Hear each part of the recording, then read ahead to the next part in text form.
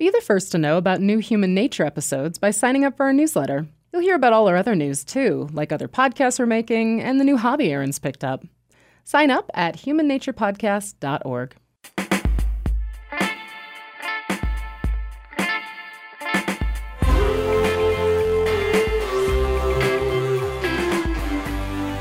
From Wyoming Public Media, this is Human Nature, real stories where humans and our habitat meet.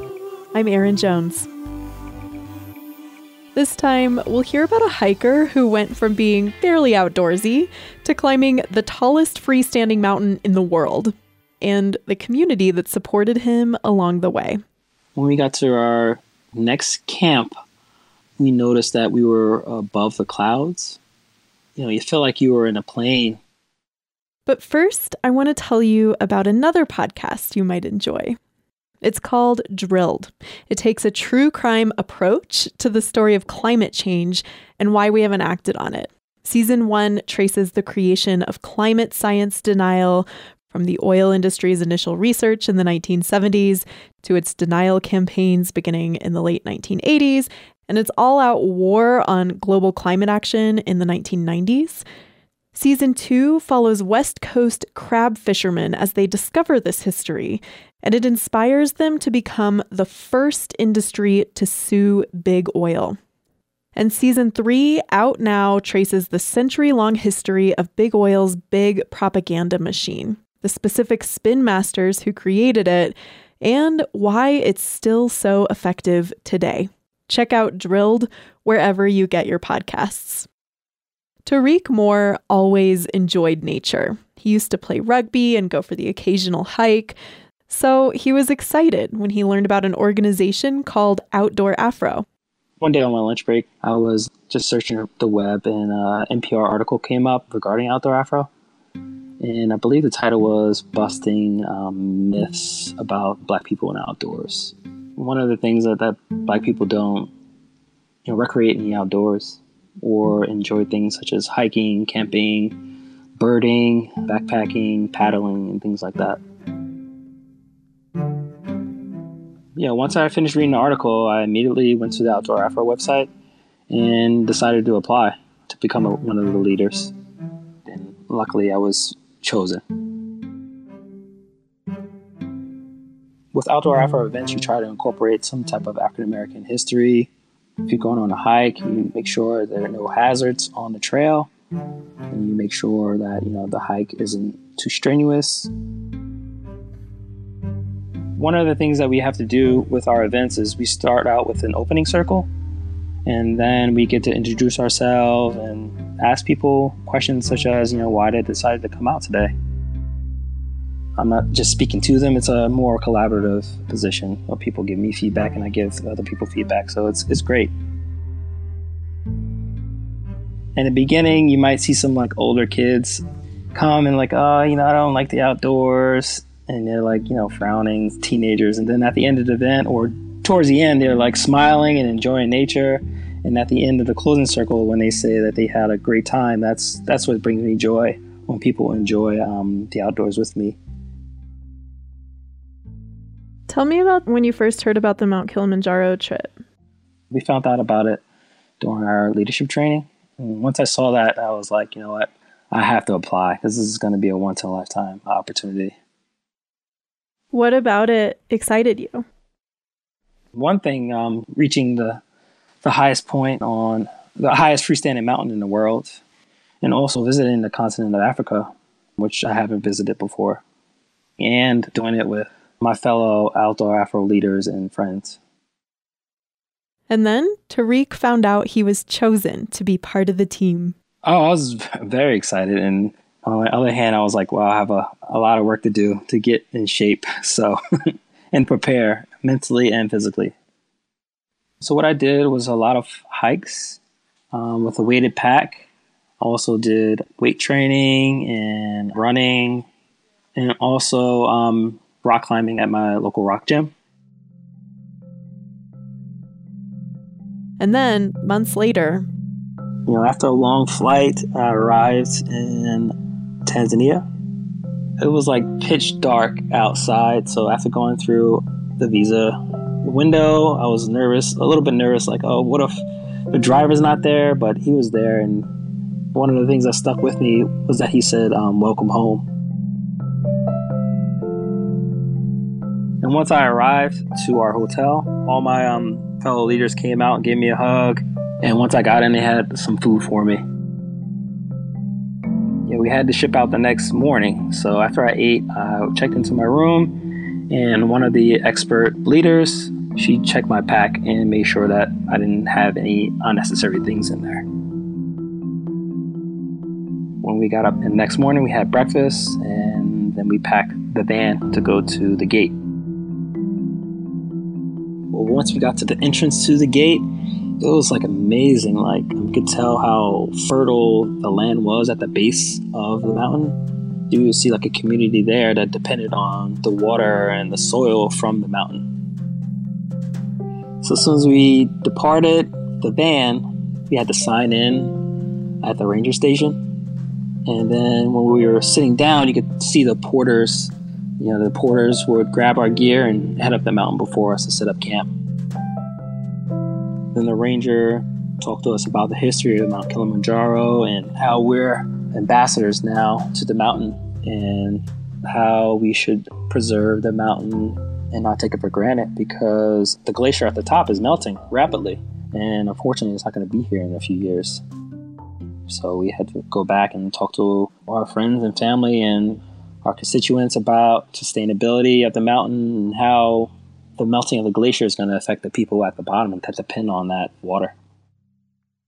Then the team strapped on their packs and started the week-long hike. Kilimanjaro is made up of 5 different biomes, so 5 different types of environments, and the first one is the rainforest. So it's super humid, and one point that was really funny was that as I was hiking, the guides were like coming up to me like, "Are you okay? I think your water bladder is leaking." But it wasn't my water bladder. It was actually sweat dripping down my back and all over my pants. I was sweating like crazy. So you would hear waterfalls in the background. And because it was sort of getting dark, you would hear like monkeys in the trees as well, but you couldn't see them. And I believe at one point, like one crack through the trees, we could see the mountain. And we were very excited to see the mountain. It was very majestic and it felt real at that point. And it gave us sort of a boost of energy to continue on. Because Kilimanjaro is on the equator, so sunrise is at 6, sunset is at 6 p.m. I guess in my mind I was expecting it to become nighttime at around 8 o'clock. But I was like so excited and tired that the night came upon us and we had to take our headlamps. So some people left their headlamps in their duffel bags, which the porters already brought up to our campsite. And some people have flashlights. But we were partnered up with one buddy. Fortunately, she had a flashlight, and she helped guide the rest of the team. Which is pretty cool because there was a lot of great collaboration and communication going on. Like the people in the front were calling out hazards and roots and rocks and things like that. It was great to work on a team like that to get to our camp. Once we got to camp, you have to sign in at the camp. It was cold and I was like really tired. So only thing I wanted to do was just go in my tent and go to bed, but we had dinner. I was amazed at how wonderful the spread was.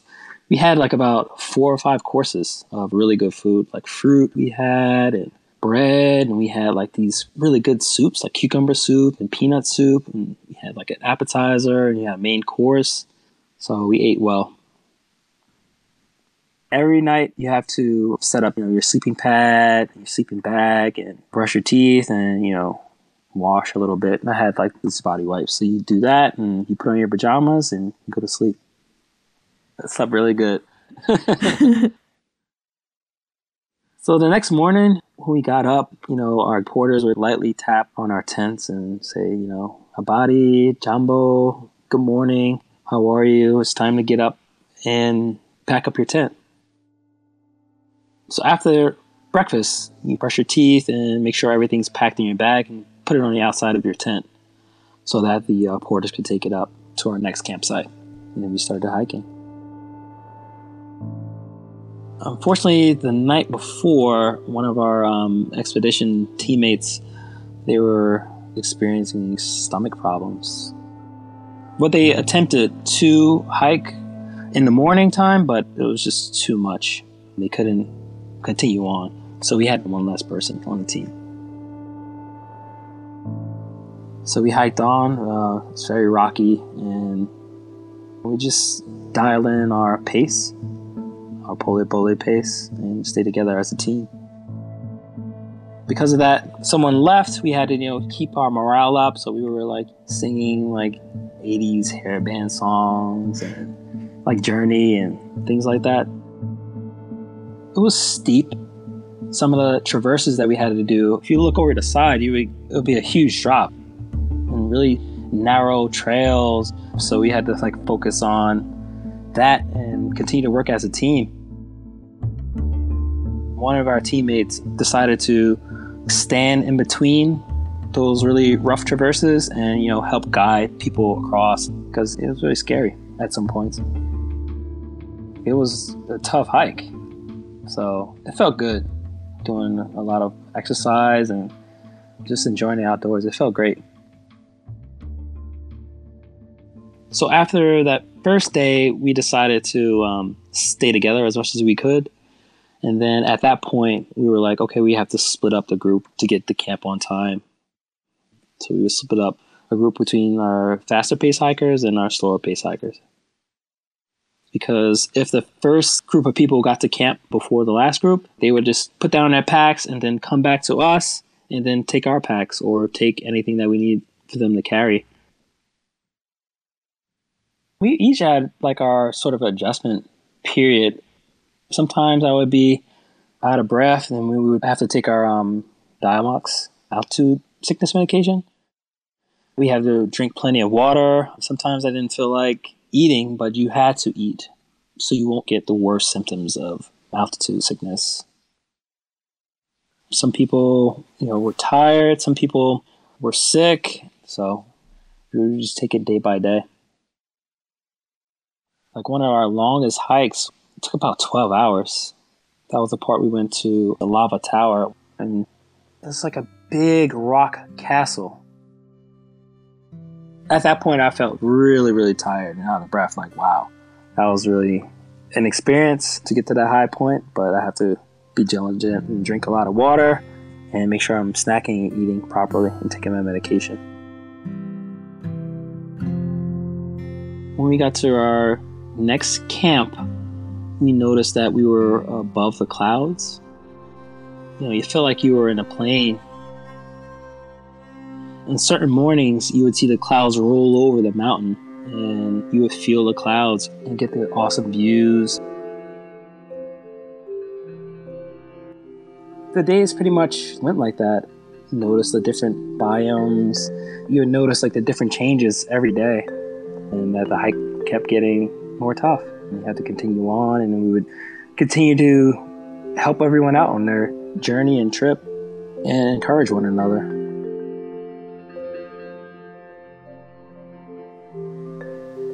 Another thing that stood out was getting to know my guides and porters and cooks about their life in Tanzania and their family, and why they decided to do this. And most of the guides are like experts, and they had experiences all over the world, climbing, rock climbing, and hiking.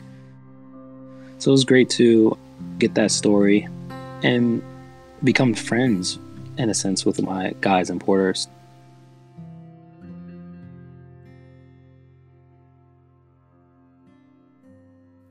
Finally, it was summit night.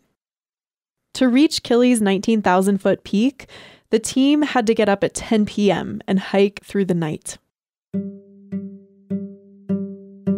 In order to make an attempt at the summit at a safe time, you had to get there about 8 a.m. and then you would have to hike straight down.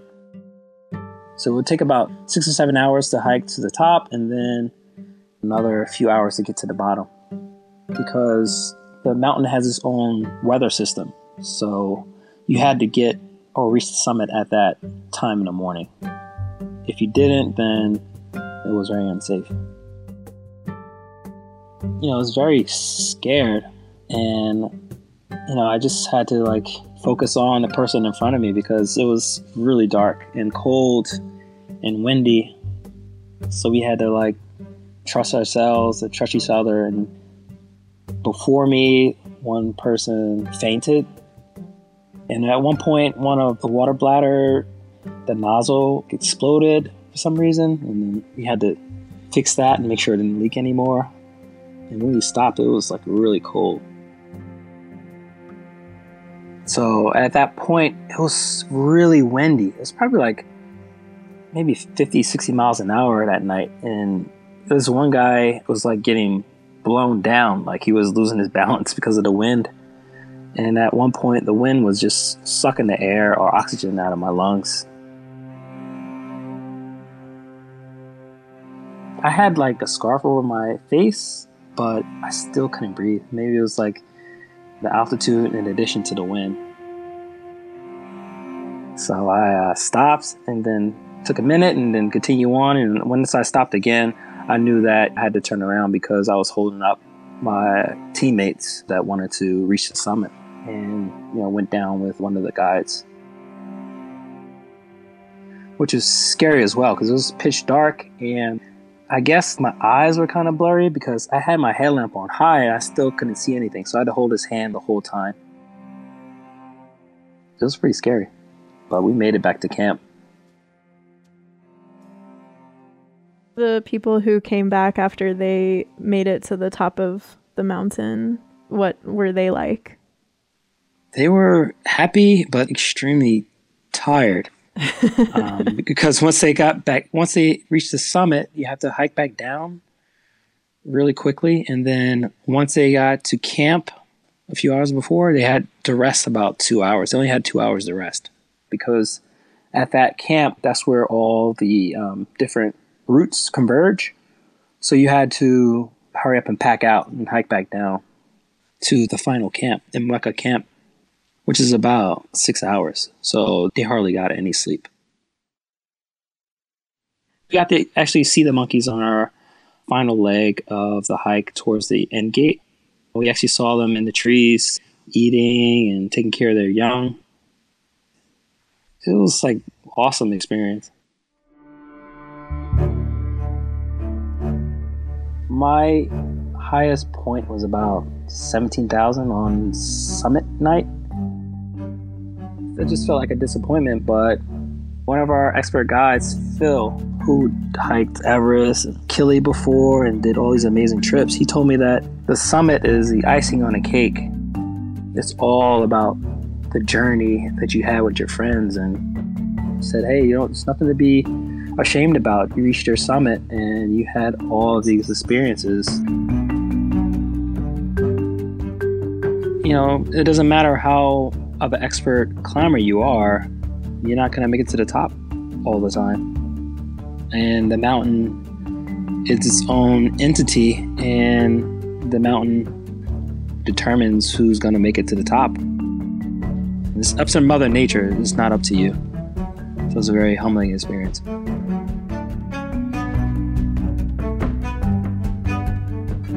Our storyteller was Tariq Moore. His team made history as the first African-American team to climb Mount Kilimanjaro. And he's been busy since then. He recently finished a long bike ride through California's wine country, and his next adventure is Denali. To learn more about Outdoor Afro, visit their website at outdoorafro.com. I'm Erin Jones. Thank you for listening to Human Nature. If you'd like to help us tell more stories, donate at humannaturepodcast.org.